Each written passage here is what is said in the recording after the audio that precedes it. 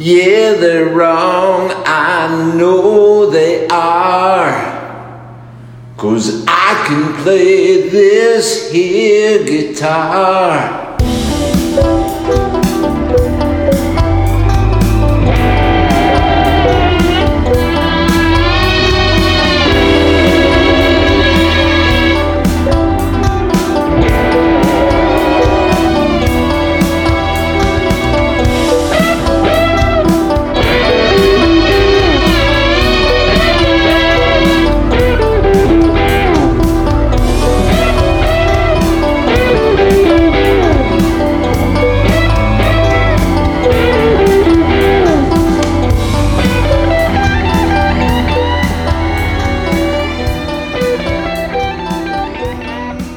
Ladies and gentlemen, it's not often I can say anything like this, but this is one of my truest friends in life. We've known each other many, many moons.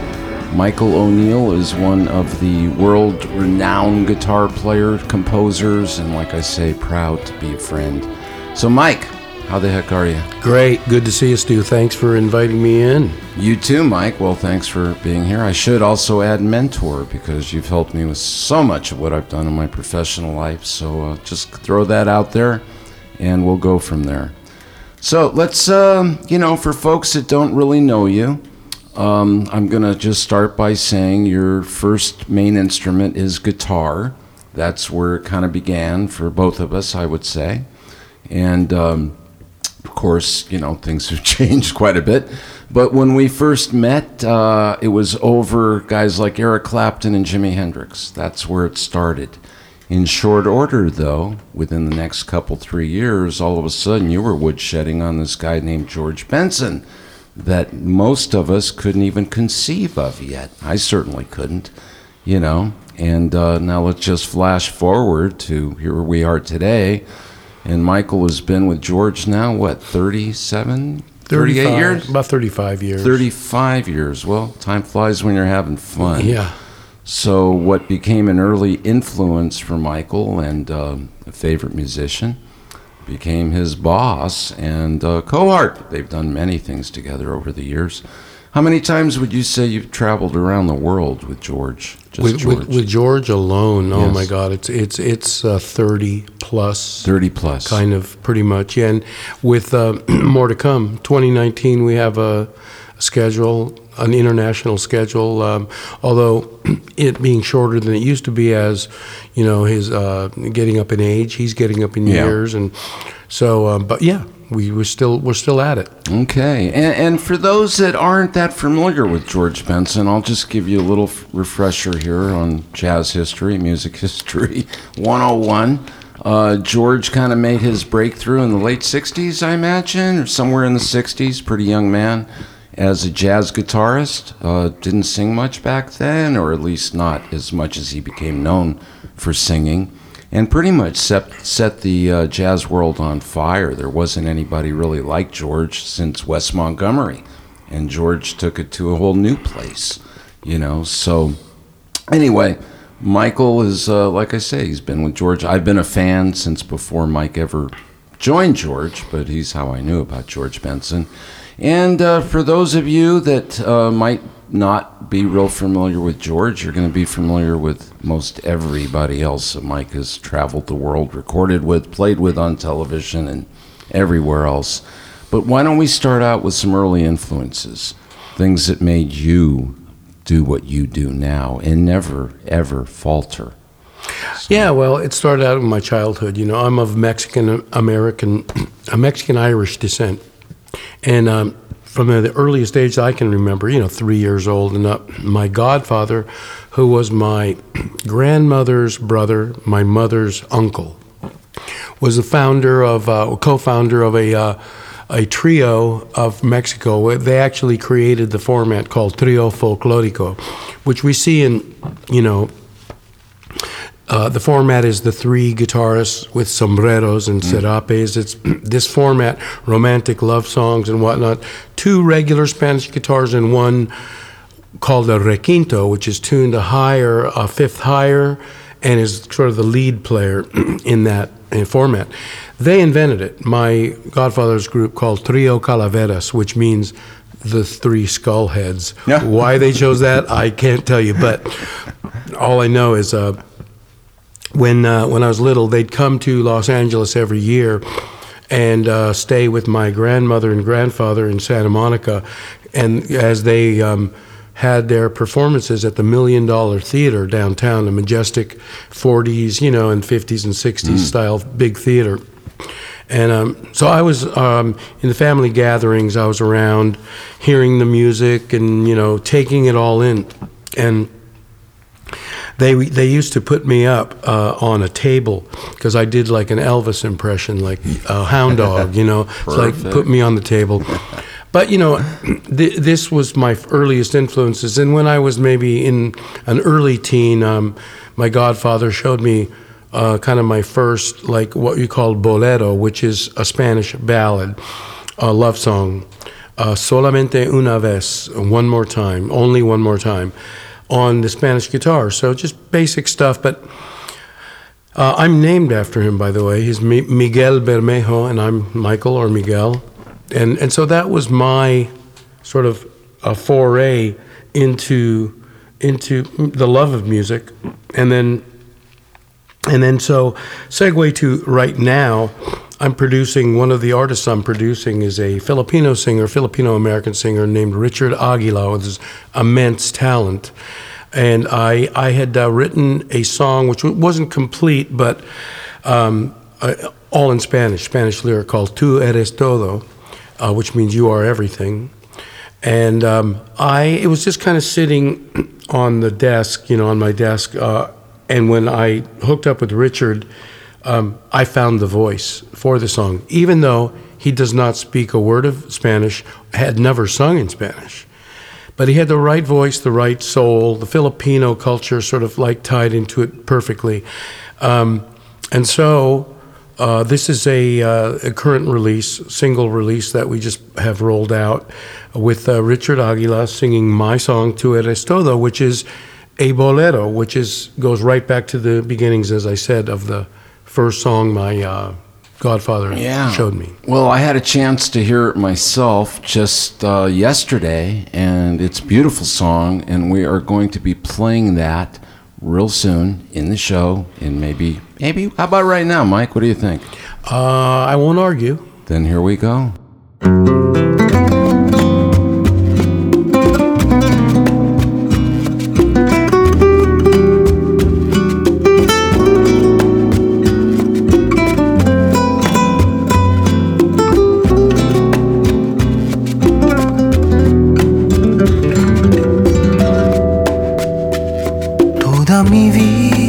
Mi amor, he mirado por alguien como tú, mi amor, sin saber dónde se encuentra mi amor.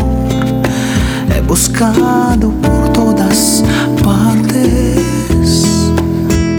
Cuando por fin te encuentra mi amor, no podía creer lo que vi. Corazón y un salto tan alto, casi llego a la luna, mi amor. Tus brazos son las puertas a tu alma y tus ojos las ventanas de tu corazón. Tu pelo es como estrellas en el cielo y tus dedos están pintando las notas de canción. Tú eres todo de mi vida, mi amor, que me protege del dolor, llena mi mundo de alegría. Tú eres todo, te amaré por siempre. Mi corazón es tuyo solamente. Tú eres todo para mí. Ahora que te he encontrado, mi amor, no quiero dejarte ir, mi amor. que siempre a mi lado, mi amor, a través de todos los altibajos. No puedo vivir sin ti, mi amor. Mi vida se completa contigo, mi amor. Tú eres mi ángel, un don de lo alto. Tus brazos son las puertas a tu alma, tus ojos las ventanas de tu corazón. Tu pelo es como estrellas en el cielo y tus dedos están pintando las notas de canción. Tú eres todo de mi vida, mi amor, que me protege del dolor y llena mi mundo de alegría. Tú eres todo, te amaré por siempre. Mi corazón es tuyo solamente. Tú eres todo para mí.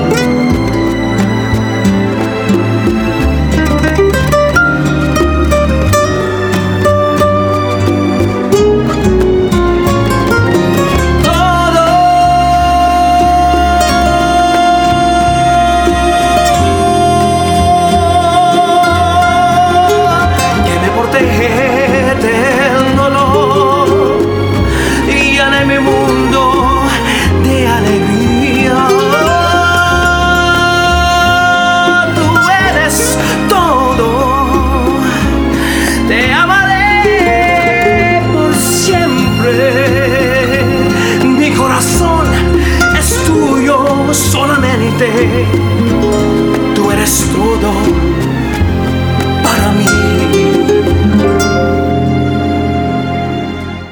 That's a great song, Mike. Let me ask you a little bit about your guitar playing on that. I'm going to assume that you played all of the guitars, if not all the instruments as well.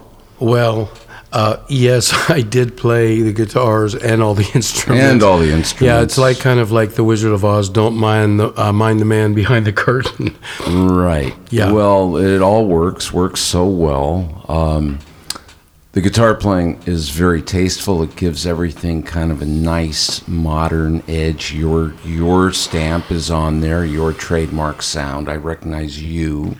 And the song is traditional. And yes, tell us the name of the vocalist again. Richard Aguila, yeah.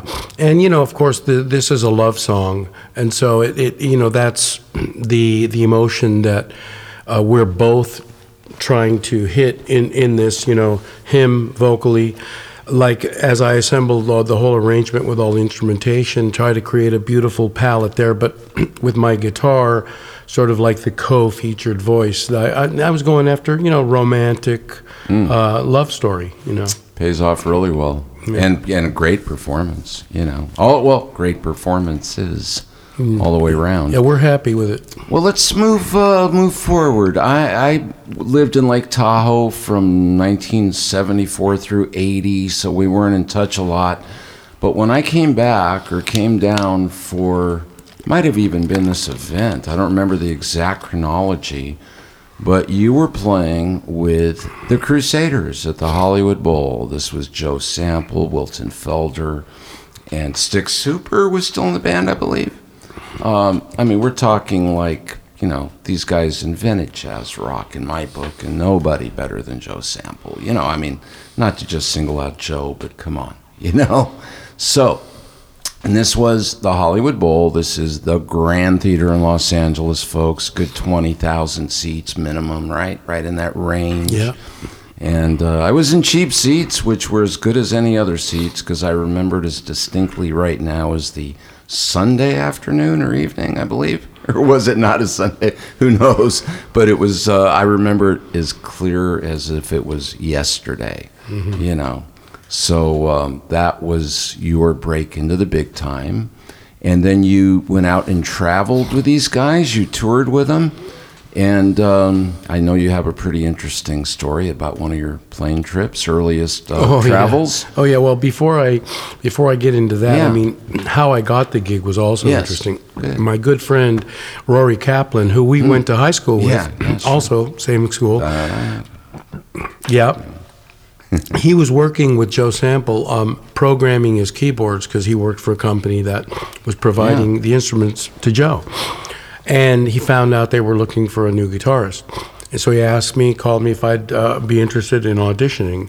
And I said, yes, of course. Yeah. So what I did was, and this was in the days where vinyl records were still the order of the day, late 70s. I went and bought their 2 most recent albums, and I learned 3 songs off of each of those, the ones I liked, just the ones that I liked the most. I learned those. And I went into the audition, and sure enough, they called those tunes and put the charts out in front of me, and I acted like I was reading them. I mean, I had some reading skills, but I had the advantage of knowing these songs. Yeah. So, and when it came time for the soloing improvisational sections where I got a solo, I was already familiar with it. So I just pretty much, was comfortable. Well, by the time I got home, they had called my answering machine and hired me. Isn't that something? So I kind of, rolled the dice in a kind of riverboat gambler fashion and got the gig. Now, that being said, I was very green. My focus then was on, soloing. I'd come out of like the straight ahead purist jazz where, chops, really knowing how to play through changes was more the order of the day. How to support someone and play funky rhythms and do those little things were not my strength at the time. So I only lasted about 6 months with them before they had to let me go, and they were right to let me go. And I thank them for letting me go because it led to me learning the value of how to support somebody and to go on to study that. And, it served me well. So that being said, on to, we were headed to our tour of Europe. And these were in the days, it was 1979. It was the Crusaders' Street Life album with featuring Randy Crawford. Beautiful album. Great song. Yeah, Classic. Yeah, that was their pinnacle. It was their pinnacle. So I came into that, thing at their peak. It's like, wow, okay, amazing.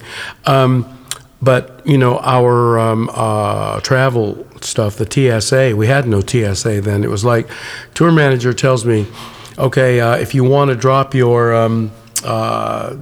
luggage off to me the night before, bring it there, and then just come and walk and meet me at the gate. I'll have your boarding pass. Think about that today. Yeah. No way. Won't happen. Right. So it was that. So I go, to LA, and our destination is London via New York, JFK. We're on American Airlines. We fly to New York. We get off, and now we're walking through the terminal to make our connection. And it's looking weird, and I'm like, what is going on? This doesn't look right, you guys. And they go, oh, well, we're going to fly on the Concorde. And I say, well, what's the Concorde? Yeah. Because I was not very worldly at that point. Well. I was 26 years old, and hadn't traveled too far yet. Yeah. Nonetheless, so I board the Concorde and get in my seat, and lo and behold, here comes somebody walking right next to me, sits right down next to me. It's Paul McCartney. Paul McCartney And his wife Linda and their 2 daughters. Go on. Yeah, and their 2 daughters. Ding!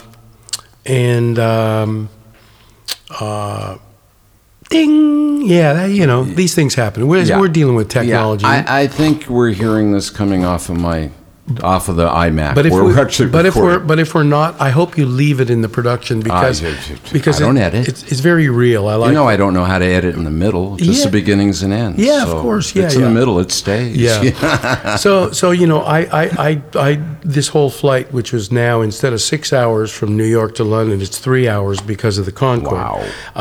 I'm conversing with Paul McCartney almost the entire way. So that's how my career starts. Yeah. Okay. Well, that's really good. By the way, this is coming from a mutual friend of ours. Some of our mutual friends know that I'm interviewing Mike today, and that's a big deal for most of our mutual friends and myself. That was one Steve Seinfeld. Oh. Also heard from one Jay Lefkowitz earlier today. So nice. I think these guys got a heads up from you. Nice. Yeah.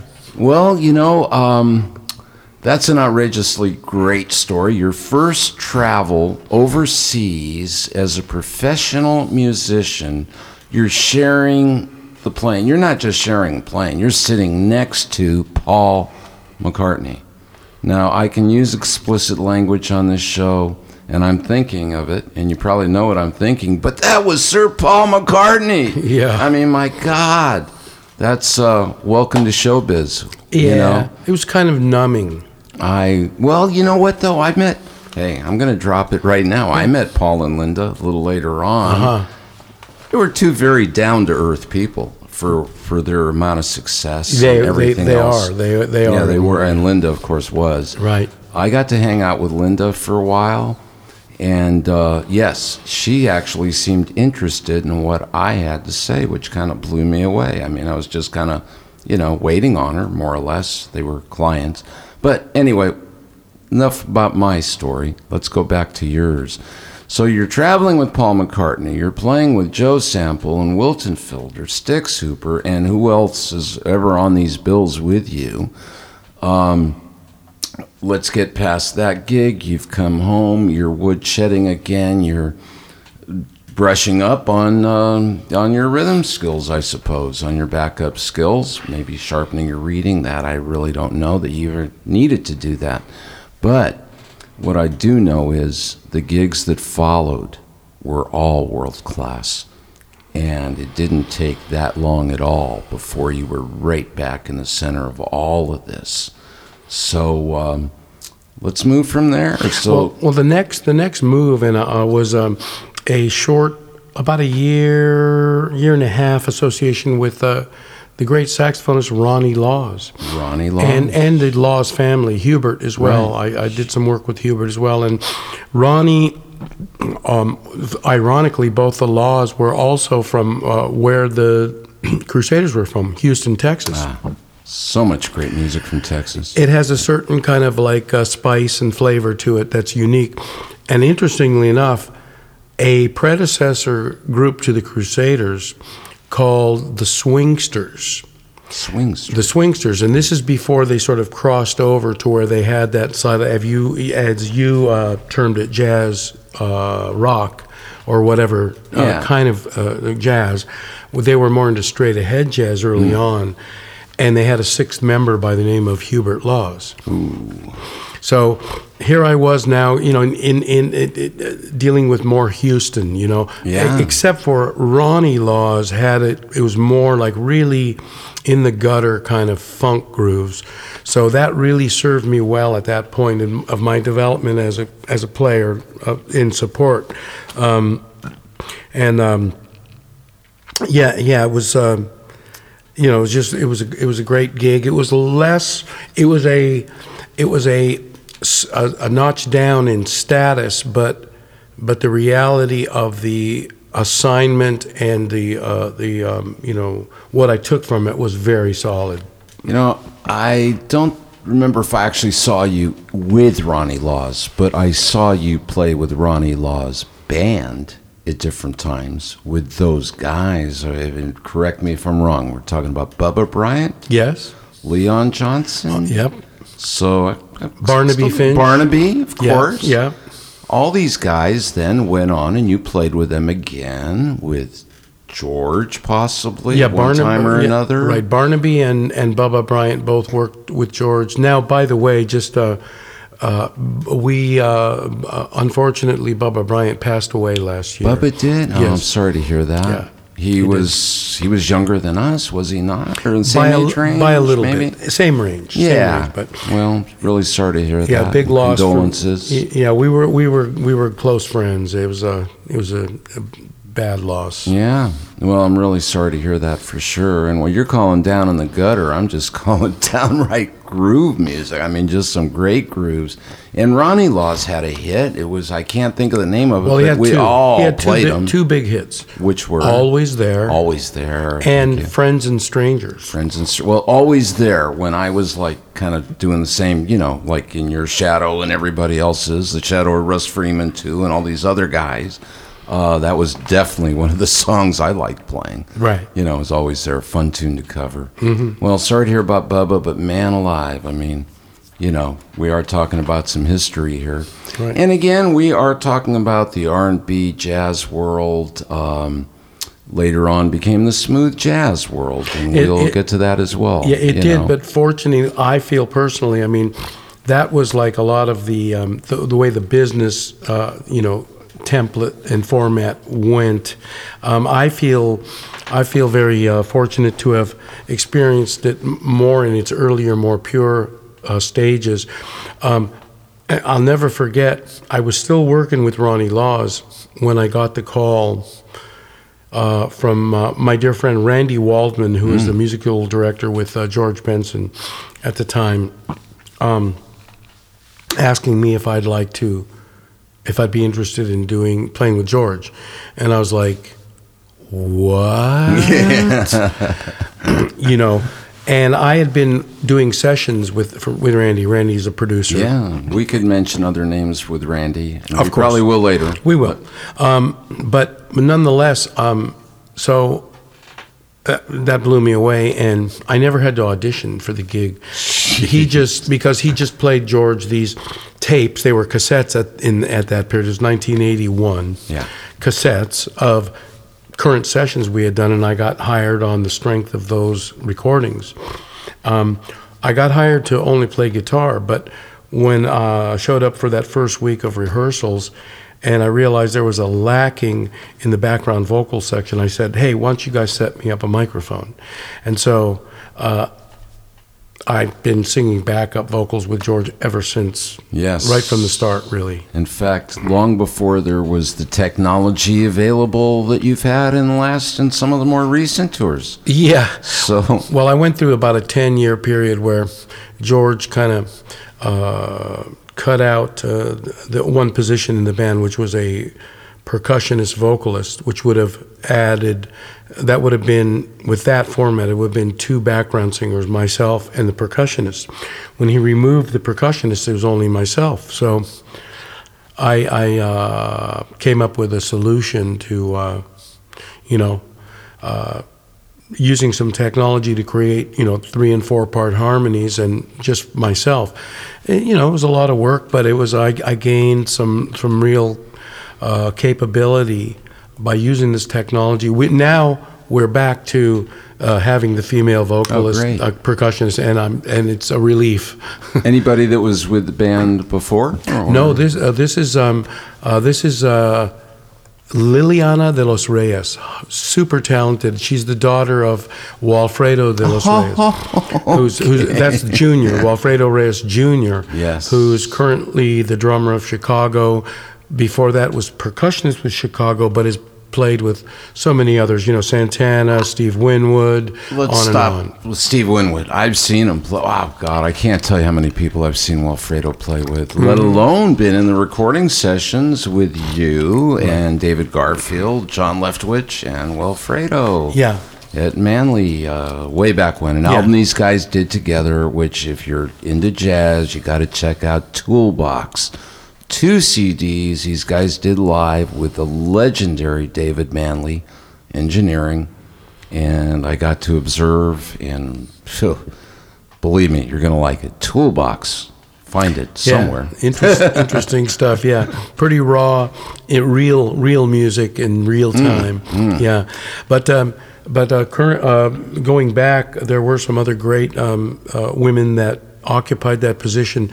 Vicki Randall was the first one that was there when I worked with her. She went on to become have a long run with the Tonight Show with Leno, with Kevin Eubanks, and then with all them, and then fast forward, Donny Hathaway's second daughter, Kenya Hathaway, toured with us in that position for a while.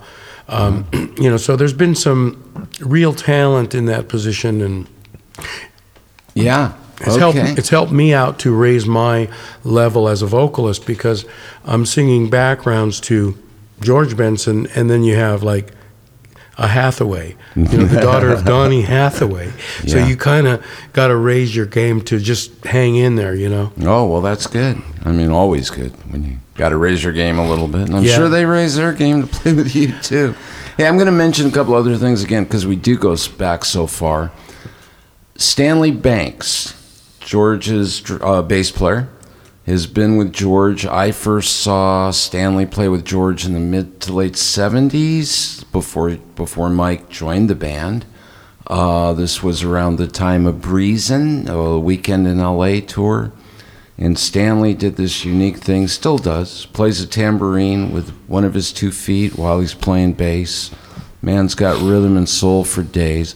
So meanwhile, you and Stanley have been with George ever since you joined, but who's the longest running member beyond you? You mean besides you and Stanley? Because Stanley is the charter member. Of course, Stanley is a charter member. Yeah. Like I say, I saw him before you joined the band. After me, Randy Waldman will be touring with us this year, and he precedes me. Oh, great. But he left the band, and has been for 25 years. He was a piano player with Barbra Streisand, which in 2016, 2017, he pulled me in to play guitar with Barbra. Right. Now, who was that? What's her name? I'm sorry. Barbra Streisand, the one and only. Possibly, it doesn't matter what kind of music you like, folks. Nobody sings better than Barbra Streisand. Period. End of story. As a road warrior, as a traveling musician, is there a better seat you could sit in? Oh my God! I mean, no, and especially because, and I think we're gonna, maybe talk about this more as we evolve on this interview, but especially because what I'm doing today, watching her, being with her, and watching her process as a dynamic woman that she is, and an EGOT. She's in the EGOT club, which is not everyone knows about this. It's EGOT, Emmy, Grammy, Oscar, Tony, all those awards. She's won all of them. It's a small club, as you can imagine, but she's won an Academy Award as a director for The Prince of Tides. Obviously, Grammys, Emmys, Tony Awards, so watching her work and being a part of her process was really, really great, like a great education along with just, enjoying the position. I would say from at least the outside observer, never seen her live, haven't been to a sound check, but been listening to her as long as I can remember. She's a perfectionist, or at least comes across that way, that if you're not at the top of your game, you have no business being part of hers. And I'm sure it wouldn't last long if you weren't. Well, you got to at least be willing, and that's how it hit me in the beginning. And people always ask the question about the quote unquote diva aspects of her. Is she, people want to know that. And my viewpoint was never that, only because maybe it's because of my path has led me to a place where I just want to always put my best foot forward, and when I saw that's what she was doing, I'm like, I'm in. Yeah. I'm in, Plus, working with Barbara, well, for one, folks, a lot of you, I bet, have already seen the special she has on Netflix, which came out last year or this year? Yeah, November of 2017. Okay, so just over a year. Well, Michael's playing guitar on that. You'll see him in the guitar seat. You'll see Randy Waldman, we're talking about. He's leading the band, conducting as well. Yes, uh-huh. And of course, Barbara. I'm going to mention one other thing, because I love dropping names. One of Barbara's only other guitar players in history is also one of my oldest friends and Michael's friend as well. We all went to school together, Dan Sawyer. And Dan played with Barbara on her last live album, which was recorded in the late 90s, and I bet Randy was on that as well, correct? I believe he was. Yeah, I think he was also leading her band then. I don't think he was leading the band, but he was playing, he was in the band. Okay. Yeah. But, and Dan being a grade above me was a mentor and an influence of me. I hung out and, benefited a lot. He turned me on to a lot of Let me stuff. clarify this grade above. We're talking a year. If we're not talking grade pay-wise or anything like that. I just want to make that clear. We're all about the same age. Mike was a year younger than me and Dan, who were in the same class. Right, yeah. Okay. But I hung out a lot with Dan and benefited greatly from it. What was interesting about him is, for me, what was kind of unique at the time, I hadn't experienced, but he was the son of two school teachers. Yes. So he was studious. And he had this, he had, like, as we both know, he played multi-instruments, Yes. Guitar, keyboards, saxophone. Killer keyboards, killer saxophone. Yeah, all of it. Killer flute. All of it. Great B3. Anything he sat down That's at. That's right. And so Dan, I'm forever grateful to him. Yeah, Dan also, like you say, the children of two school parents that were music fans. That house was full of traditional musical instruments. Right.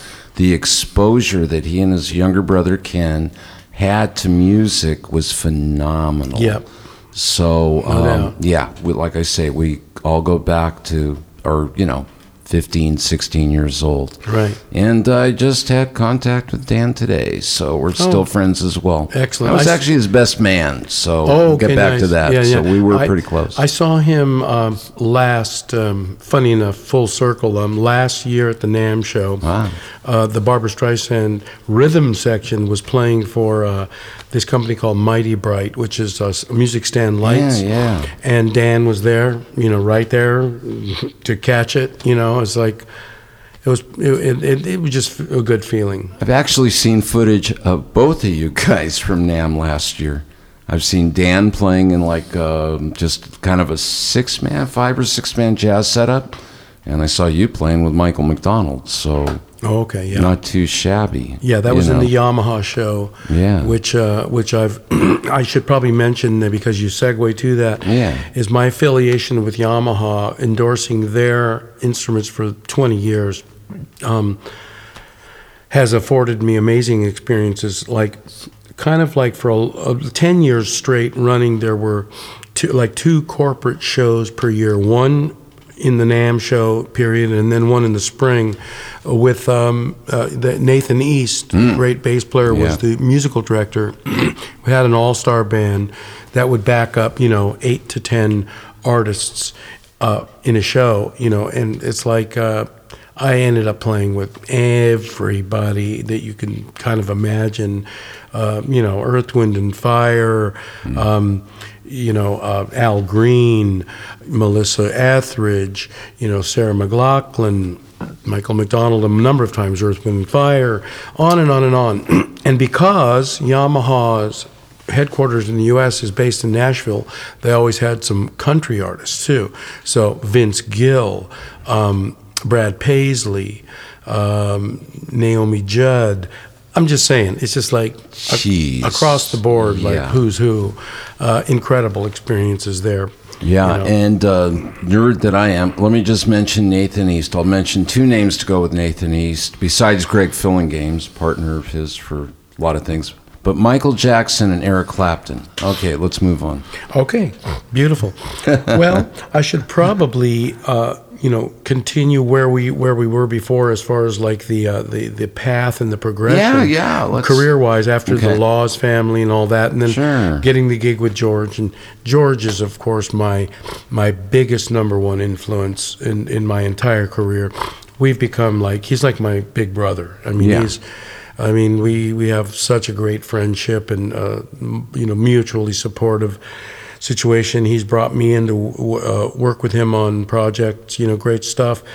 But also during the period of time, he's allowed me space and freedom to find my own voice as a musician. He's only asked particular things of me that were essential to any given song. Outside of that, he's allowed me to find myself in there. And so, his philosophy is one like that he learned from his mentors before.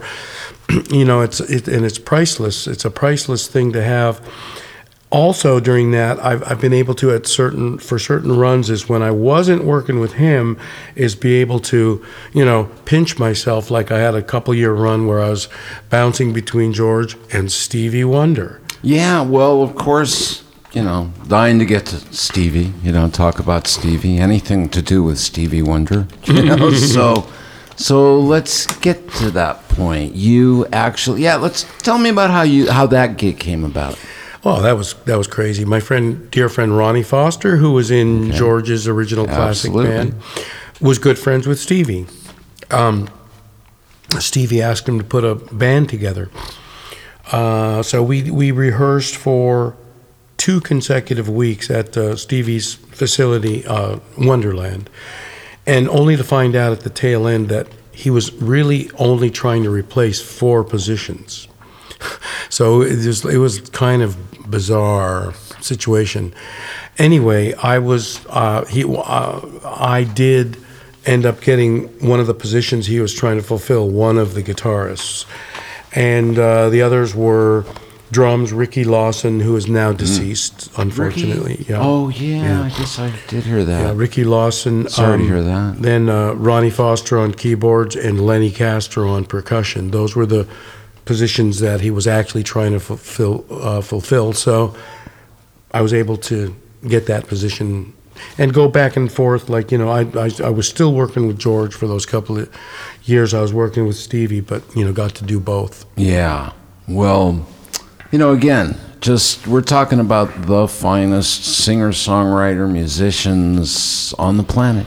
Any generation and every generation, no one better. Anyhow, well, let's see. Now, let's change directions musically for a minute. Tell me about working with Ricky Lee Jones, because Ricky Lee Jones, I would have to call a unique artist, no doubt, but comes from a whole other school. I mean, the Tom Waits, Joni Mitchell influence maybe, but... Yeah, so let's talk about that. Eclectic. Very eclectic. Very eclectic. Very artiste. Eclectic. Singer-songwriter.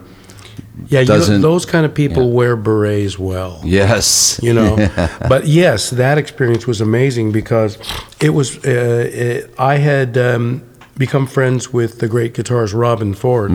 I had worked on a prior record of his. Well, first of all, I should precede that by saying I actually did a recording session with him with the Yellow Jackets. It was an experimental thing. It never was released, but I was playing nylon string guitar on a session with them and met Robben that way. And he found out about a synthesizer guitar I had at the time and was intrigued. So he actually called me to see if I would bring it and program it for him for a recording session of he was doing his own album. And so I did. And it worked out nice. We became friends. So when they were recording Ricky Lee Jones' album Pop Pop, which was very much a very organic acoustic type album. Yeah. Departure album for Ricky Lee Jones. She was doing standards for the first time. Very much American Songbook. Yes. All acoustically. Yes, but very much. I mean, she had her stamp and trademark on all of it. So yeah. But so what happened was they were they had the studio up in Topanga Skyline blocked out for weeks doing the album. And so they were going to go do a promotional television show in Italy that Robin couldn't make. So Robin recommended me to do it. I agreed to do it, and I learned the material. And so I drove out to the studio. They were going to just take 3 hours for a rehearsal, in between the recording. And this was before cell phones, right? As I was on my way out there, they had left a message on my machine that the trip to Italy had been canceled. Mm-hmm. So I get there, and she's there, and I meet her in person for the first time. I'd spoken to her on the phone one time, and they're waiting for Freddie Hubbard, the great trumpet player, to show up to play a solo on the record, right? Well, Freddie never shows up. In the meantime, Ricky is like, she has her acoustic guitar, and she's telling me, hey, check this out. I'm thinking of putting this on the album.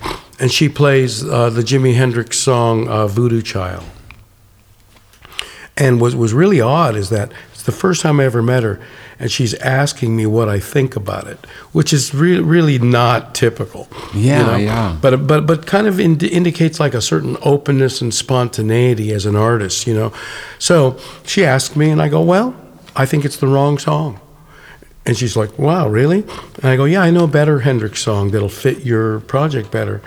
And she goes, wow, what's that? And I go, well, from the album Axis Bold as Love, there's a song called Up From the Skies, which is like a swing kind of thing, and it will fit much better with your project. So we go, we're teaching her the song, give her the first couple verses and everything, and we can't remember the lyrics to the third verse, so Robin Ford calls his wife to pull out the vinyl album liner notes to get the last verse. So we get those. A half an hour later, Ricky, Robin Ford, John Leftwich on bass, and myself had just cut Up From the Skies, which became her single and the video for her pop record. Right. Well, you know what? I've loved that track since the first time I heard it. I've got my own Robin Ford stories, and we're going to get into that at some point. Maybe we'll talk about that while you listen to Up From the Skies by Ricky Lee Jones. Tell me everything.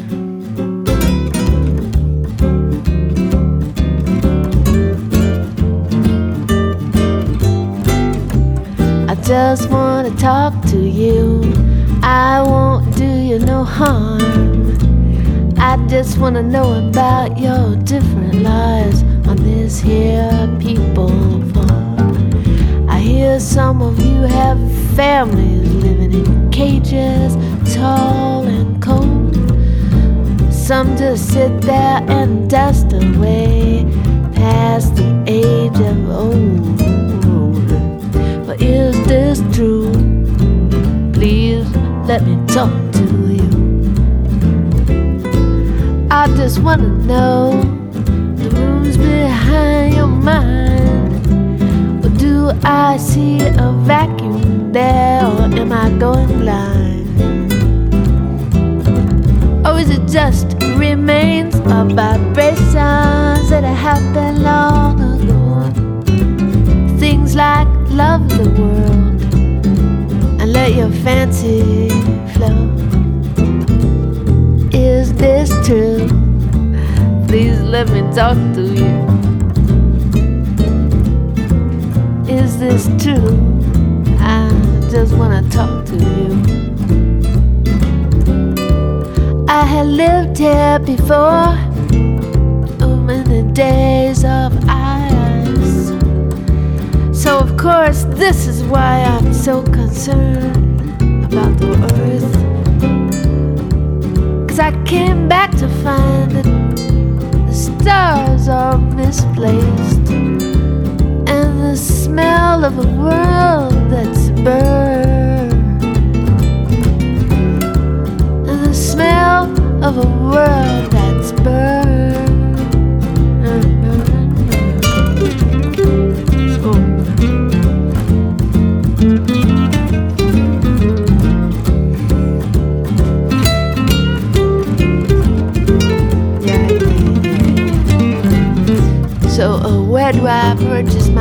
ticket. I just want to have a ringside seat. I want to hear about this new Mother Earth. I want to hear and see everything. I want to hear and see everything. I want to hear and see everything.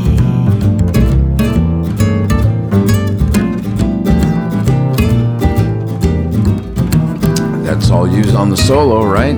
Yes. Yeah, it is. beautiful. I want you to show me. And acoustic, was that I want you multiple to say takes? it. How long did it take you to lay that down? One take. Uno. One take, folks. There it is. All of us together. Yes. No overdubs. Well, you're talking about world-class players, but what a track. One take. Well, I love it. What's interesting too is that when it went on to become the single in the video, and when she did this big Jazz Is magazine interview, in the very front of the interview where you'll have like the full spread page and the big print. Yeah. My name was in the big print.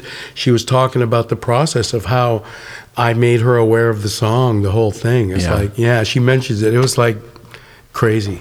That is crazy. And so, I guess I got one more question then.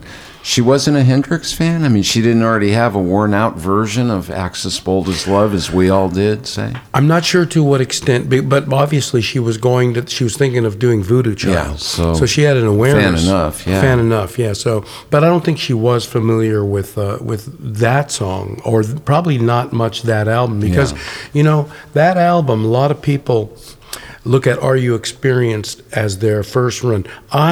That wasn't my introduction to Jimmy. Axis was. I actually came in there. And for me, that is what I call the album. Yeah, a lot of people do. And it's easy to tell. I mean, I'll just say Little Wing, Spanish Castle Magic, Yeah. Up from the Sky. If 6 was 9.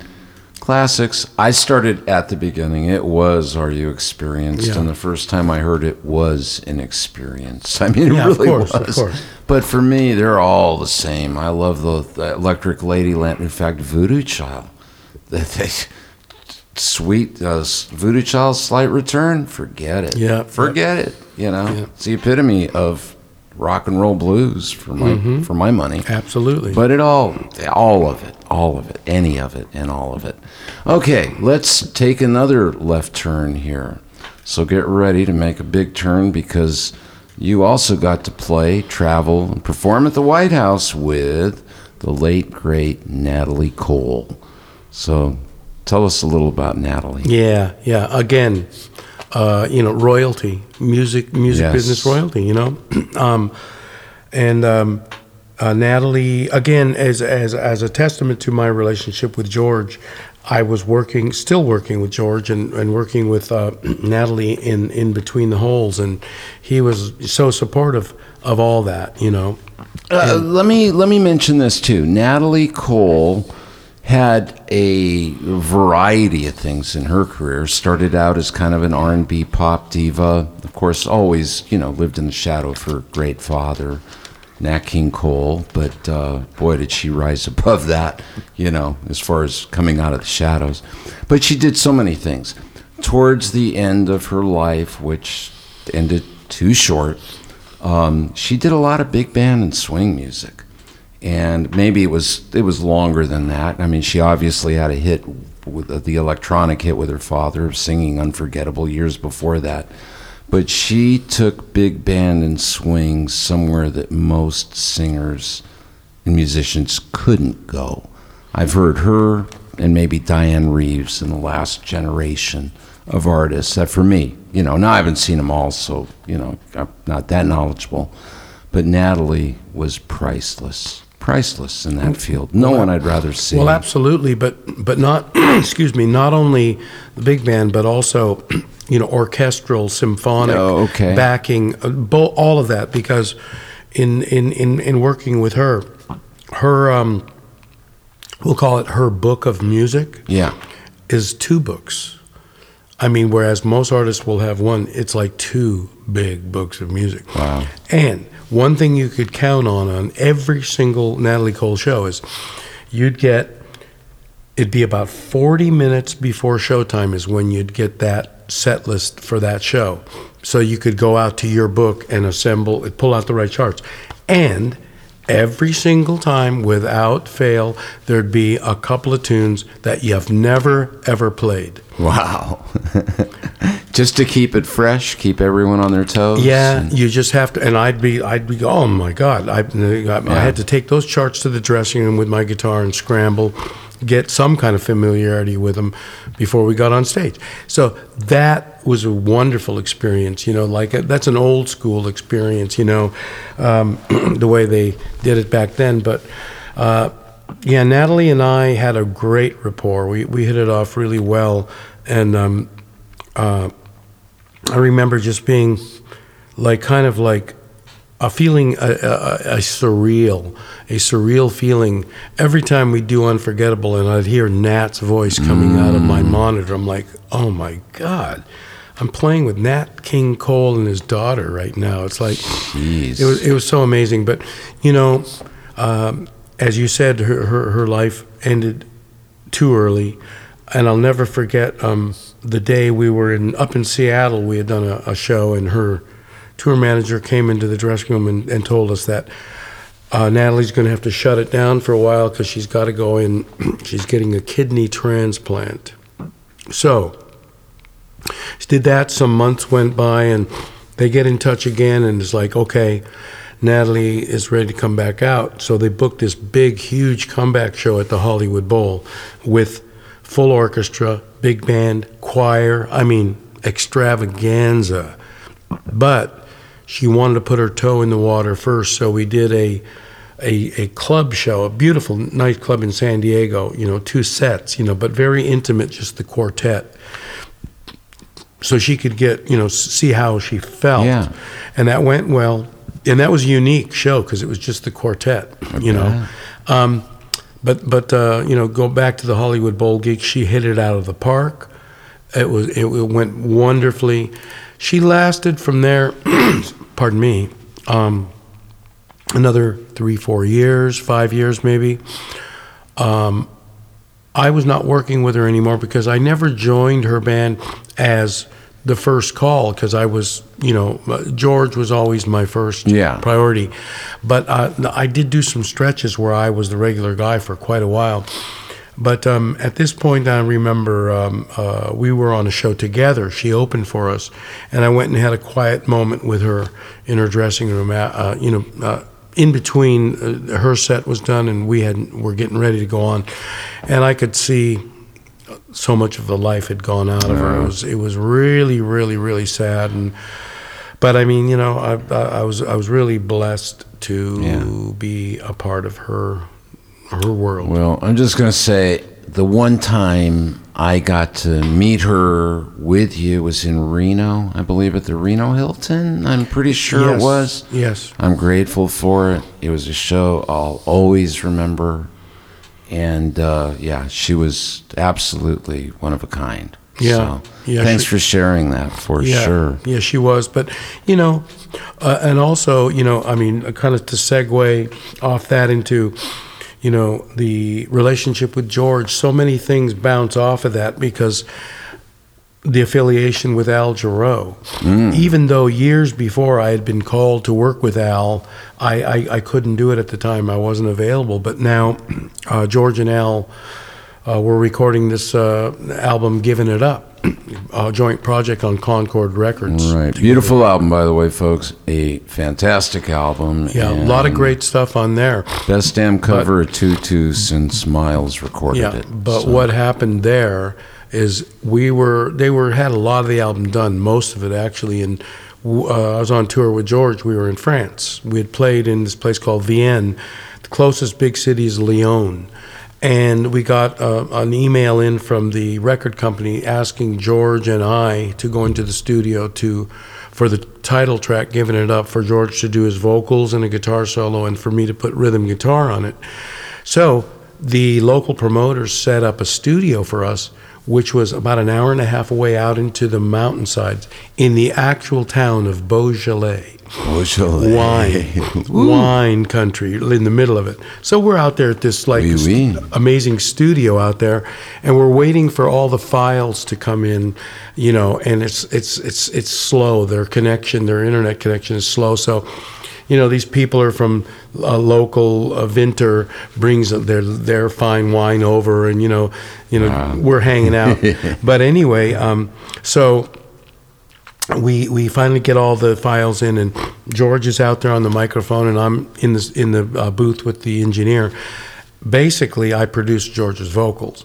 You know, I'm uncredited for doing it, but that's what happened. Yeah, and there's one other little thing you can mention if you want. So we get that done. Now he comes into the booth. I put on my 2 rhythm guitar parts, and I'm sitting there in the studio holding my guitar. And I go, okay, George, you ready for your solo? He goes, yeah, man. I go, well, your guitar's right over there. Let me go get it for you. He goes, wait a minute, brother. Let me see your guitar. So he puts my guitar on. The difference between it is like, you know, it's a jazz hollow body arch top with thicker strings. Yeah. By the way, with his name right on it. Well, his model, the GB line. Ibanez. Ibanez. Yeah. Ibanez.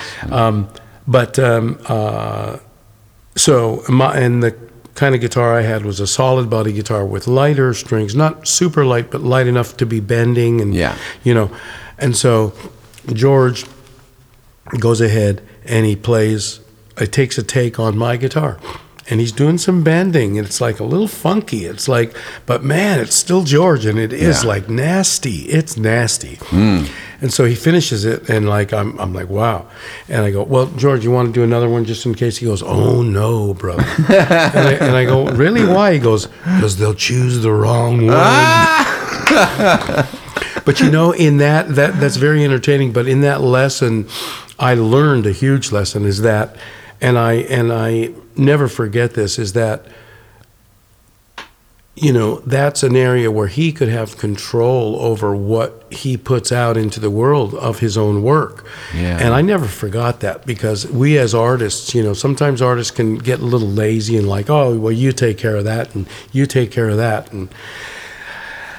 But not to, you know, do this to the point of being a control freak, but have enough, you know, awareness of what you're putting out into the world, and it's important what decisions you make. Oh yeah, well, it must be nice also to know that you can just give them one take and they're going to keep it. Well, they have to. I mean, it's George Benson. They have no choice. Yeah, exactly. You're giving them no choice. Me, they might say, well, we know another guitar player, so, you know. Yeah, anyway. I've had that happen, so, you know, who hasn't, though? Right. Anyway, okay, well, awesome. Well, we briefly touched on Al, and so here, we're going to talk a little more. Mike's showing me a couple brief little things, but yeah, well, while we're on the subject of producing and working with George in the studio, let's get down to a couple other things that you helped produce. You did produce or co-produce, and one would be Don't Let Me Be Lonely Tonight, James Taylor's song. I believe James wrote it, right? Beautiful track, and tell us how that came about. Well, another shocking development. We were on tour in Brazil, and I had just finished my CD, Funky Fiesta, my recording. And at the beginning of the tour, I'd given George one to listen to. And so here we're a week and a half into the tour or whatever, and I'm out sitting out by the pool at one of the hotels, and here comes George walking up to me, and he says, brother, when we get to Sao Paulo, we got them 3 days off. I'm going into the studio with some of the finest musicians over here, and I want you to help me produce this. And my jaw drops. I'm like, you want what? Yeah, in Brazil. In Brazil. And I'm like, oh, wow. So, man. So I ended up, you know, spending 3 days in the studio with these amazing musicians and George. And, you know, it took a little bit of getting used to being behind the glass with the engineer at times, like telling George what to do. It's like, yeah, this guy is like a Hall of Famer, and so He also trusted you to be in that position. He did, too. but still, it was a little awkward in the beginning for me. Yeah. I realized though early on that, hey, you know what? He asked you to do it, so just go straight on and do I it. don't think he wanted you to kiss his butt. He wanted you to make a good record, right? You know, get a good performance out of it. And so the morning, I'll never forget. George is not the best morning person, you know, in terms of being vocally ready. I had written up a chart for the band, who was led by Toninho Horta, an amazing Brazilian artist, and in his own right, a beautiful guitarist, you know. Let me ask you a quick question. I remember seeing some footage of this on YouTube. Was that personal footage? Was that record company footage? Is that available still, or how did I even see it? I don't know. Oh no, I think it's of the single because the songs, only 2 songs from these Brazilian sessions made it to his Songs and Stories album. It was the cherry-picked 2 songs. They Don't Let Me Be Lonely Tonight and Sailin'. All the other ones are still out there, and I got my fingers crossed. Maybe one day they see the light of day too, because there's some other really great material from those sessions.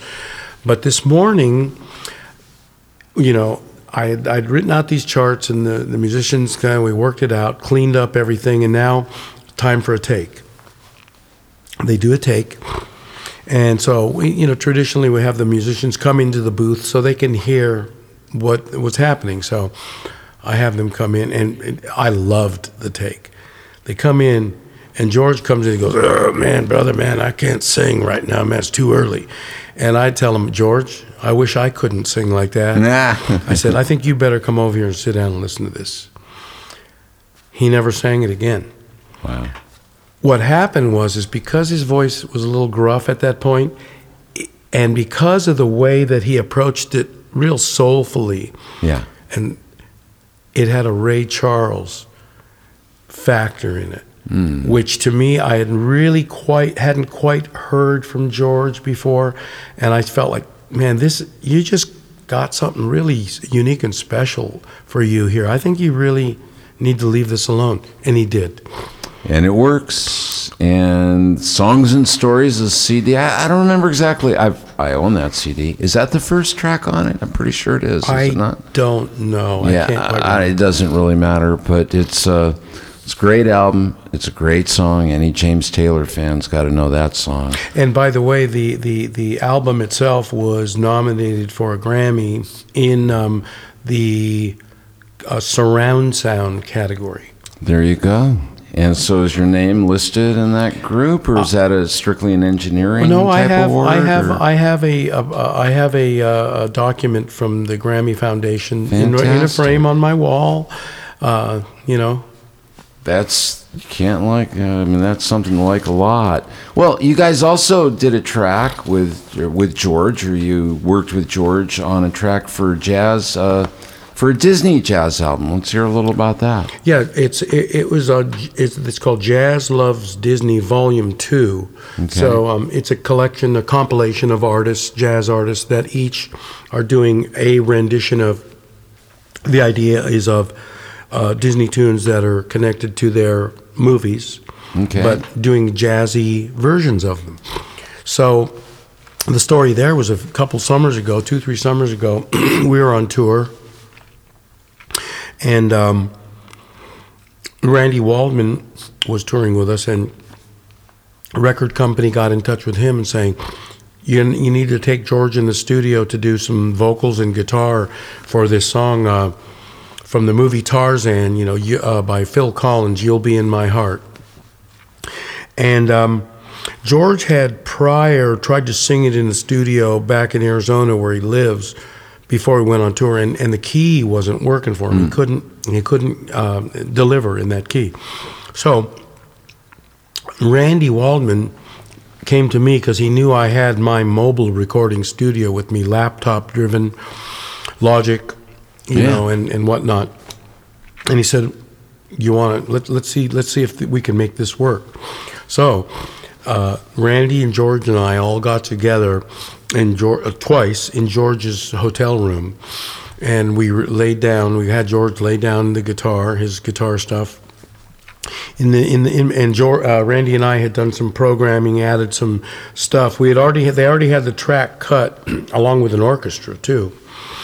But Randy and I added some sweetening, and then I was in my room one night, and I was thinking, they originally had asked for vocals, and I thought, well, let me try. I sang the choruses and layered my own voice a few times on the choruses. And then the next time we got together with George, I said, George, check this out. What do you think? He goes, that's great, brother. I'll just put my voice on with you. So we got, Randy and I are co-producers of George's work on that. That's awesome, too. Well, now that we are talking a bit about Randy Waldman, you also played on his album called Superheroes, is that right? And by the way, folks, you're going to get to hear a bunch of this music before this show is over. We'll be intermingling it. I'll probably put a set together once the conversation takes a break.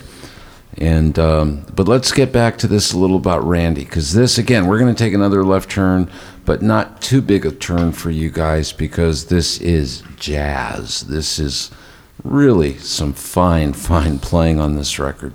So why don't you tell us a little about this session? Yeah, Randy. Well, first of all, Randy, I've guested on a couple of his other prior jazz CDs. He always, in a very clever way, has a theme, like to his albums, movie themes, television themes, and in this case it was themes from a combination of television and film, of superhero films, right? So, and it has a cast of, some of the most amazing jazz musicians on the planet today. Cool. I'm one of two guitarists on it. The other would be George Benson. Okay. Now the trumpet guest is insane. You got Wynton Marsalis, Arturo Sandoval, Randy Brecker, and Europe's finest Till Brunner, who's a German. He's an amazing trumpet. In the sax section, you've got Joe Lovano, you've got Chris Potter, and you've got Eddie Daniel, who also plays. He's renowned on the clarinet. He's a New York session guy. Okay. Fantastic. You've got, in the core band, you got Vinny Colaiuta on drums. Okay. You got Carlitos Del Puerto on bass, whose father was a luminary out of the Cuban musician scene. He was in the band called Irakere, very famous band there, and Carlitos has taken L.A. by storm. Plays great upright and electric, and worked with Randy and I with Barbara on the tours as well. Okay, good to know. Yeah, and then Carlitos, Vinny, Randy, myself, and Rafael Padilla on percussion, great Cuban percussionist. Oh boy! Kind of little keyboard player by the name of Chick Corea. Heard of him too? Yeah, heard of him too. Another drummer by the name of Steve Gadd. Heard of him too. Well, Gadd and Vinny on the same record? On the same song. Forget it. On the same song? Yeah. No way. The best, folks. Doesn't get better than those two guys. They got not just two coasts covered, they got the world covered. Yeah. Pretty much. God, again, no tangents on my side, but I saw you play with Vinny way back in the early 80s. It was all club dates. And those guys and other names we've just mentioned, we don't need to really go there, but I gotta say, I'll never forget those days and loved the hell out of them. And Vinny is still the man in my book. He's in his own category. Yes, he is. He's in his own category. And so the track I was, as I say, I was part of the main core band supporting all the other artists on there, but I managed to get a featured spot on the Superheroes record myself. I'm featured on the Batman movie theme. Well, there you go. And this isn't the Batman TV show theme. I must make that perfectly clear. But he has that on the album. That's on there as well? Yeah. Okay, because I kept waiting to hear it, in your track. Right. So, yeah. But what I did hear was some pretty amazing blowing, all the way around. And brilliant piano work, to say the least. Absolutely. So, well, hey, let's get something to a little more of your own productions. And, of course, how many solo albums have you actually put out in your name, just your name, Michael O'Neill, at this point? Around six. Around six. And, one of the most recent ones was with a newfound partner who, for me, is as a producer and a writer, you're always in search of a golden voice. Right. And I found one in my new partner, Amin L. I kind of explain to people, I describe it as if Nat King Cole and Luther Vandross were together. That's kind of what his voice is. He's got that beautiful baritone range and the soulfulness. I'll go one further. I'll add anybody that ever sang the blues in there as well, because I'm hearing all kinds of gritty soul in that man's voice. Yeah. And again, I've listened at one point or another to most everything Mike's done in his professional career. There's some songs on this that once you hear them, they're just not going to leave your head. It's Too Late? Is that or Let It All Go? Let It All Go, and that's the album title, and that was the first thing we wrote together, and it kind of set the stage for what's a special relationship. Writing a relationship together is that very topical and important topics of the day. Let It All Go indirectly deals with income inequality. We have some other tunes that deal with the environment, some other ones that have to do with mass incarceration. We care passionately about the world we live in, and so we like to write about it. And you have no problem speaking truth to power in your music. I mean, I would say, and without ever hearing a derogatory word. This is all artistry. No, you're not depending or leaning on anything from street language to whatever. I mean, just telling it how it is. Right. And quite brilliant and quite emotional and moving. Like I say, it sticks with you. Let's get back to, we both got I'd be remiss if I didn't mention the late, great Carl Anderson. I met Carl when he was part of Jesus Christ Superstar. Carl was Judas, by the way, folks, and that voice is what carried that show, along with Ted Neely, of course, who was a family friend. So whenever they were touring, and they'd come through, and Carl and Ted worked together for decades, I would say. We got to meet him, or hang with him a little. But you got to do more than that. You've recorded with Carl. Carl's on one of your solo albums, or, Michael O'Neill album, and covering one of your boss's great songs, Visions. Mm-hmm. And one thing has nothing to do with the other. But let's hear a little about that. And by the way, you are going to be hearing, if you haven't already, because we're going to stop right now to play It's Too Late. And Never Too Late. Never Too Late. Which see, this is what happens when I'm looking at notes, because I'll confuse them. But okay, go on. Never Too Late is one of Mike's instrumentals, and that's the album that Visions with Carl Anderson comes from. Let It All Go is the album with Amin L, and they're both completely different kinds of records. Yeah. The most common link here is this is all Michael O'Neill. No matter what you're going to hear, if it's jazz, if it's a National steel guitar, an acoustic, a nylon, or electric guitar, it's all Mike, and it's all from the heart, and it's all played through incredible soul and mastery.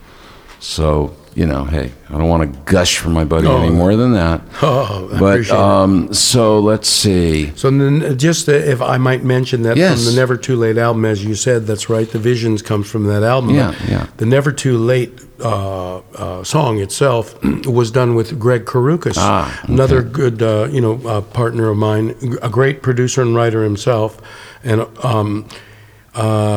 it's my most successful, best-selling instrumental song I've ever done. Which is saying a lot. I mean, so that song has kind of become a bit of a staple of smooth jazz radio and that type of format and those collections. It's gone the furthest in that format of any of my music, yeah. Well, that's great. Yeah. Really good to hear. Yeah. But back to Carl. Yes. Well, Carl, working with him was like another huge blessing. He was a rare bird because he had this combination of like no other. He had theatrical capabilities, like acting skills, as we know. So when we'd be doing even a club gig, local clubs, he would have these like ways of engaging an audience through his acting skills, where he was like, the monitor would be there, and he'd put his foot up on the monitor speaker and like look down at people like they're in his living room or something. Yeah. He just had a way. It was very captivating, and then that coupled with his elegant singing style, but also very gritty and street, funky and soulful too. He just, as a package, was an incredible guy, and we lost him too early as well, absolutely, to leukemia. But the last few years, 3-4 years of his life, he took up oil painting. Did he really? And was damn good at it. As a matter of fact, I have a print of one of his pieces in my studio. Oh, man, you got to share it with us sometime, or I've got to see it, and maybe we can put a picture of it up or something. Yeah, I bought that. I'm not surprised in the least, even though it's the first time I heard that. Yeah. Just because usually if you're so gifted or skilled at one craft or one art, you're usually going to be pretty good at whatever art you apply yourself to, whatever craft you apply yourself to. Yeah, it can happen. He did it, but the day he came over to my studio to sing Visions was interesting. Yeah. I had worked with him a lot in town. We did a lot of stuff together. So I did what I like to do, be prepared for when he came over. I didn't want to waste his time. He's like the great Carl Anderson. Sure. I want to be ready. So I have my microphone set up. I have the track all dialed up. Everything's ready to go. He gets over to my house. He goes, "Hey man, you got any coffee?" So I make us some cappuccinos, and we go out onto this big porch where I used to live, and he brings these cigars. So we're out on the porch for 3 hours. Really? So, here I was not wanting to waste his time, but here we were, telling each other our life stories, enjoying coffee and these cigars. I can't smoke cigars, but I faked it. But nonetheless, I mean, it was really brilliant the way it happened, because it really brought us into created an incredible intimate vibe together. And then we wandered in the studio, and 10 minutes later, the thing was done. Wow. He just went bam. You know what, folks? Let's just give it a listen right now. This is Stevie Wonder's Visions, performed by Michael O'Neill and the late, great Carl Anderson.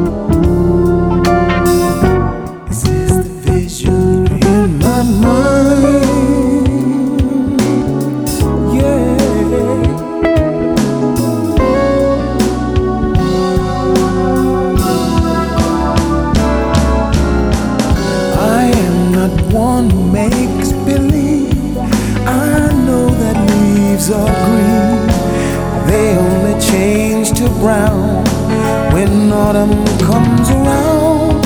I know just what I say. Today's not yesterday. All things have an ending.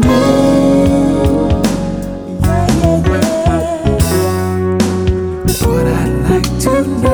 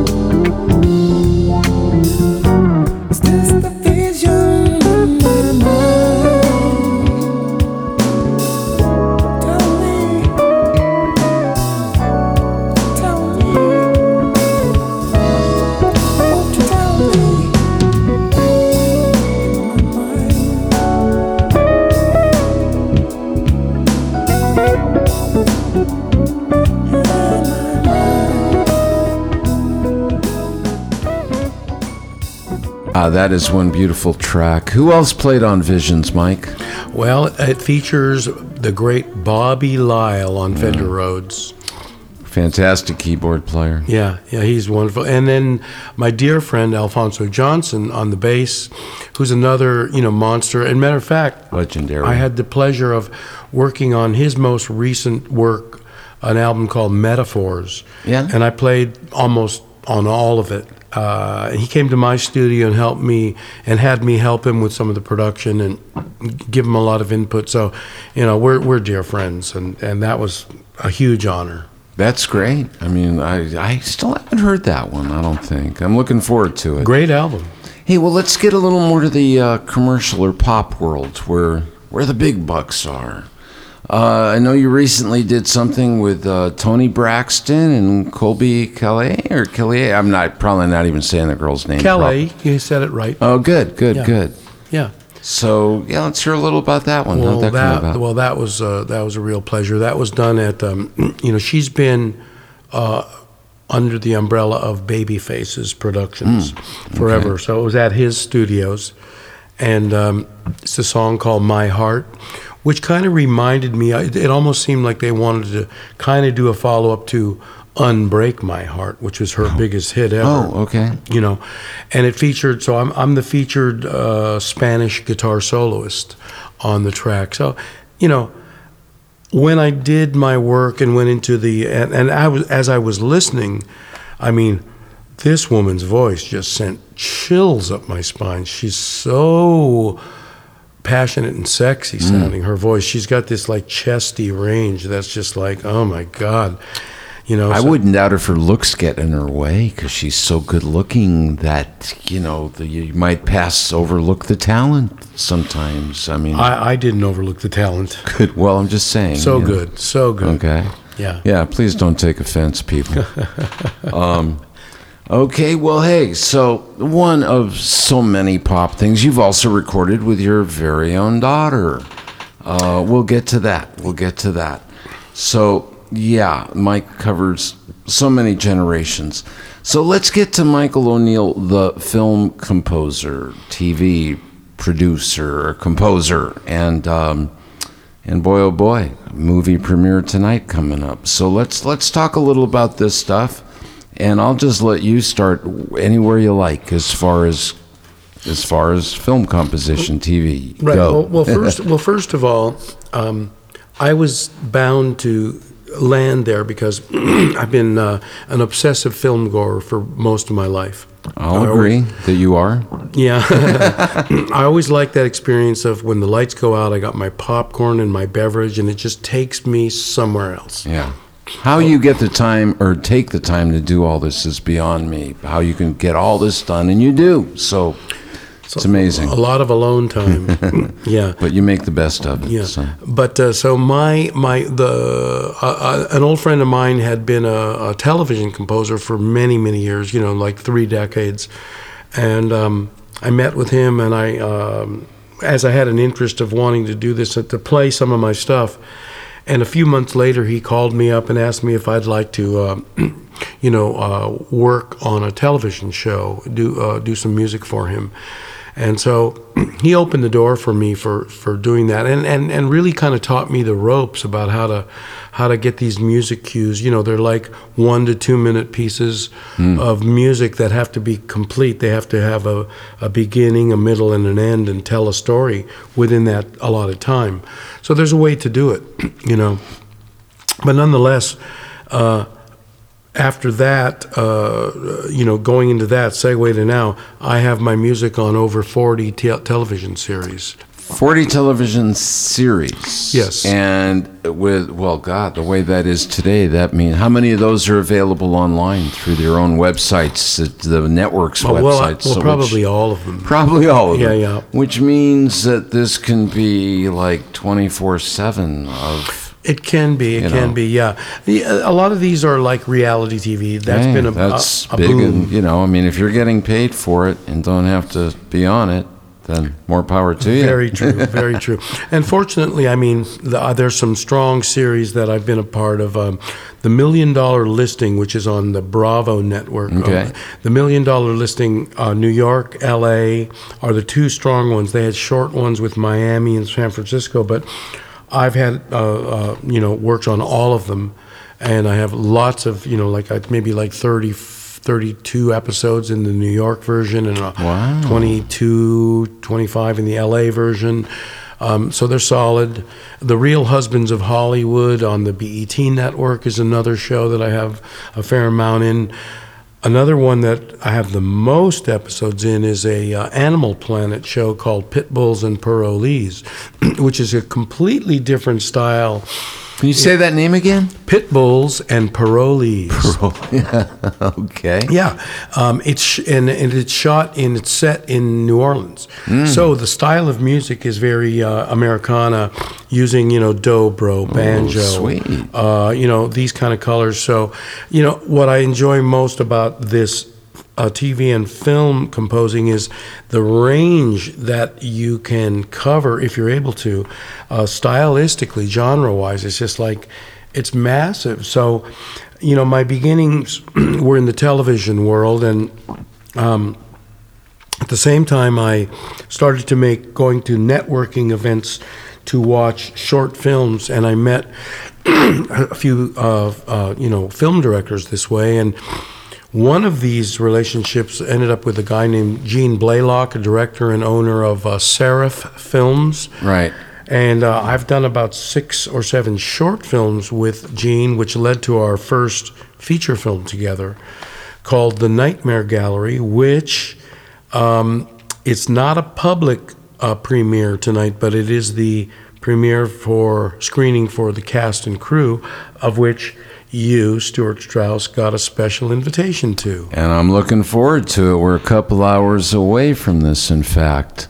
So, and the Nightmare Gallery stars. The lead is Amber Benson. Yes, Amber Benson. Okay. Yeah, she had a chief, one of the chief roles in the Buffy the Vampire Slayer television series. Right. Sweetheart of a woman. I did get to meet her last year at a Sarah Films party. Yes. And I'm certainly looking forward to seeing the whole film tonight. In fact, it was a year ago at this holiday party where they basically played the trailer for the first time. Is that right? That's right.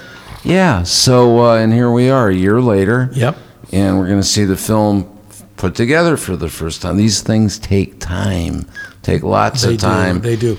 And as a matter of fact, as I told Gene, who my plus one was going to be, I referred to him not as Stuart Strauss, but as the Woodsman. Yeah. Because as you and I both know, his friend Christian Calloway, your partner in crime there. Yeah, absolutely. Was another one of the three main Woodsmans that you've been doing stuff with. But Gene was tickled to hear that a Woodsman was going to attend the screening because he's a huge David Lynch fan. Yes. Yeah. He is, isn't he? Yeah. Hey, I got to say, we're just working for David Lynch is a gift that continually gives. That's all I can say. Well, he's a luminary. Oh, he's one of the luminaries, yeah. But anyway, as I've asked you to do, and I appreciate your willingness to do this, I've brought you three short pieces of music from the Nightmare Gallery. The first one is the main title theme. The second one is a death scene cue, which is very emotional. And the third one is the end title, the end credits song, which I did with my daughter. My daughter's the featured vocalist on that, Sadie O'Neill, who has started to put her career together. She's one of the co-leaders of a band out of Salt Lake City called City Ghost. City Ghost, and spelled Ghost? Yes. Okay, and how long has Sadie been in Salt Lake now? Just over a year and a couple of months. And she's making the most of it there and enjoying it? Yeah. This band, they're a indie rock band. Yeah. And what's interesting, it was kind of an unlikely pairing, but she met the guitarist Matt Mascarenas, who he's an interesting guy. He's a left-handed guitar player, producer. Did you try to get him fixed or fix his issue? Okay, never mind. Okay, forget. But he's like 31 years old. Sadie's 28.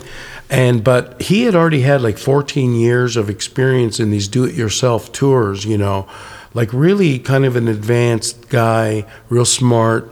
Works also for a PR firm, so he brings that expertise into the picture, promoting the band. But he was playing heavier, like rock music. Yeah. And Sadie came from the more folk singer-songwriter community down here in LA before she moved up there. But somehow they got it together and clicked. And the music they've come up with together is fantastic. I mean, I was up in Salt Lake in December to see their EP release show. Wow. And it was just like... And this is, again, City Ghost. City Ghost. And so do they have distribution or? Right now they have internet stuff, presence. The name of the project, their first EP, is When the Lights Go Out, I believe. But some of the songs that I love the most there's Silver to Gold. Yes. There's Cave, States.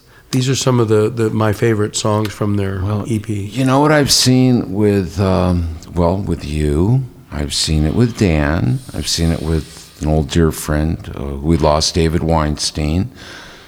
Is your offspring have gotten a lot of gifts from you. I mean, the fruit does not fall far from the tree. So we'll be looking forward to whatever Sadie's doing. And now let me ask you, what in the heck drew Sadie to move to Salt Lake City in the first place?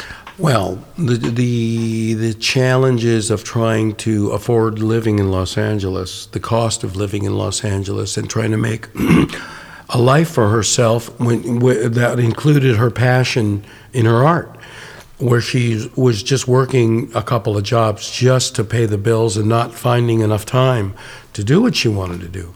So a friend of hers lived up there and invited her to come up and stay to see if she liked it. And it's proven to be a good move for her. Does she ski or board? I mean, No. enjoy the winter though? No skiing or boarding. She has a back issue that she cannot do that, but she certainly enjoys the natural beauty. She takes hikes and is in love with all of that. Well, I'll tell you, I've been there 2-3 times, I guess, mostly in the winter for ski trips myself. But yeah, there's no place like it on earth. Yeah. I mean, just an incredible area. Well, we went up to, I was just up there twice in the last couple of months. And yeah, the one day we went up to Park City, which was like unbelievable. And obviously a pretty progressive town as well. I mean, Sundance Music Festival's right there and all the other events that go on in Park City. Right, but actually Salt Lake City has a big progressive movement going too now. Yeah. Blue, like young people, like a, hipster type of movement happening. So, like I say, I mean, I've enjoyed myself there, and I'm far from, this Jewish Anglo boys had a good time in Salt Lake and Park City and all other parts of Utah. So, they've got a lot there. So now let's. I'll tell you what. We're going to close out the show this evening. I'm going to play these 3 pieces from the Nightmare Gallery back to back to back, and just let them speak for themselves. And from there, I'm going to say goodnight. Goodbye. Just want to make sure. I'll be back. I will be back. You'll be back. We'll all be back. Let's hope we'll all come back.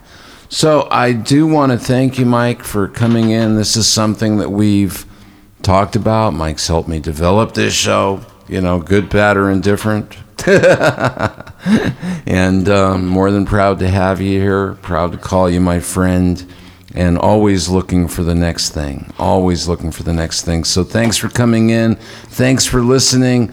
Once again, this is Into the Woods with Stuart Strauss, and you've just listened to Michael O'Neill for the last while, and you're going to hear a lot more of him musically from now until it's over. Thank you, everybody.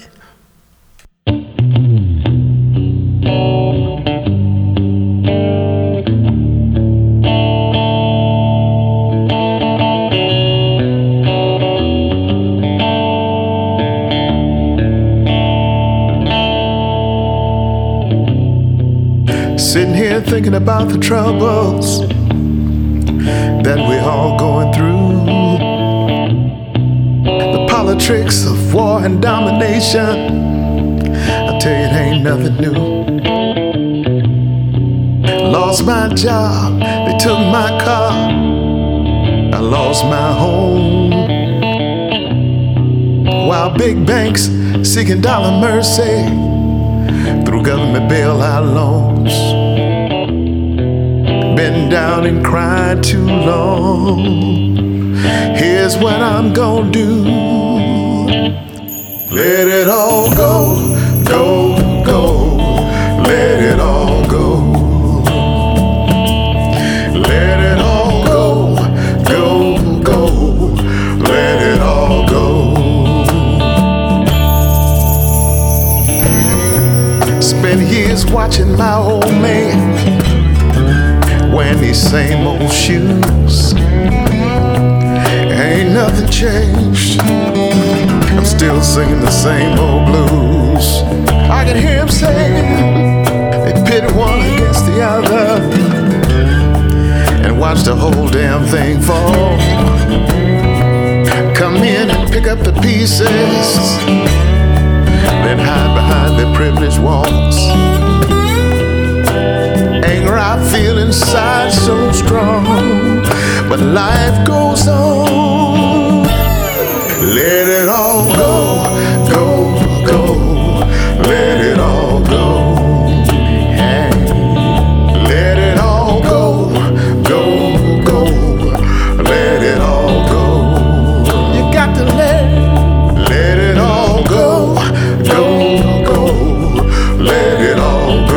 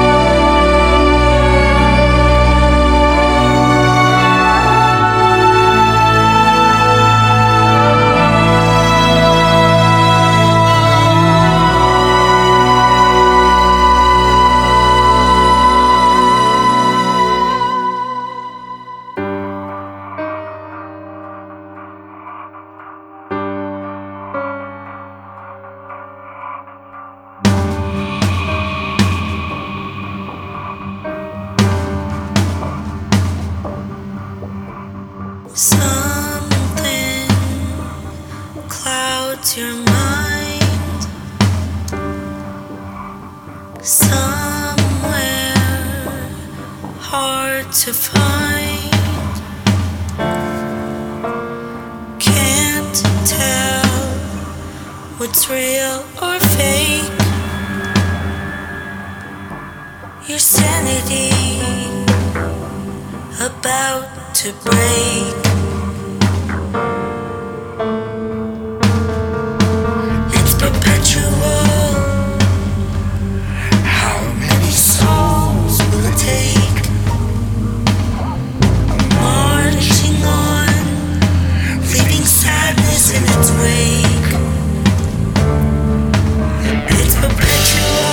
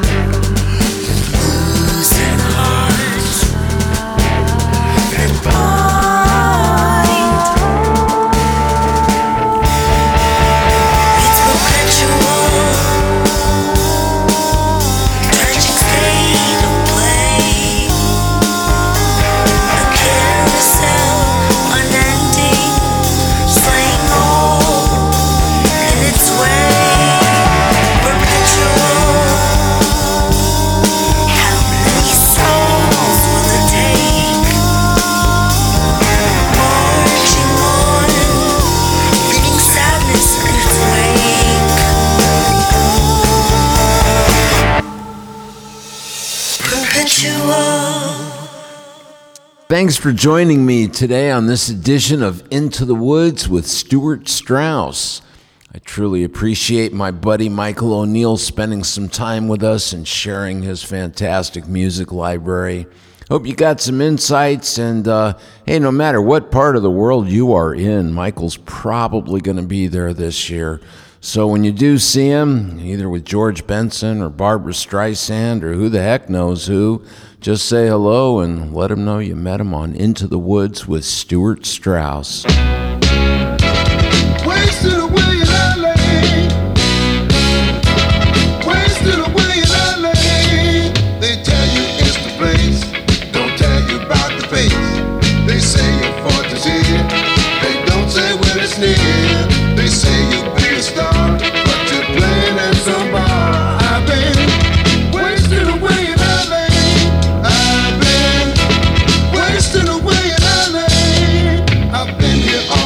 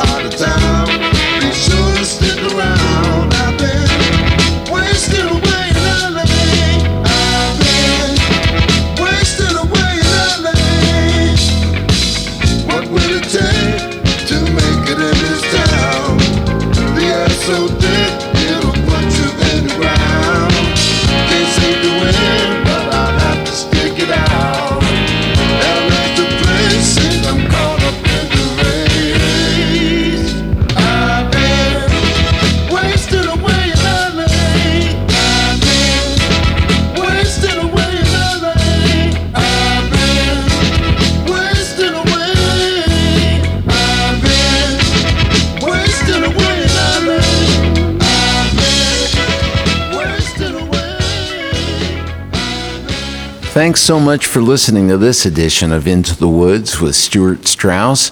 If you'd like to contact me, use @Stu Strauss. That's STEWSTRAUSS, both on Instagram and Twitter.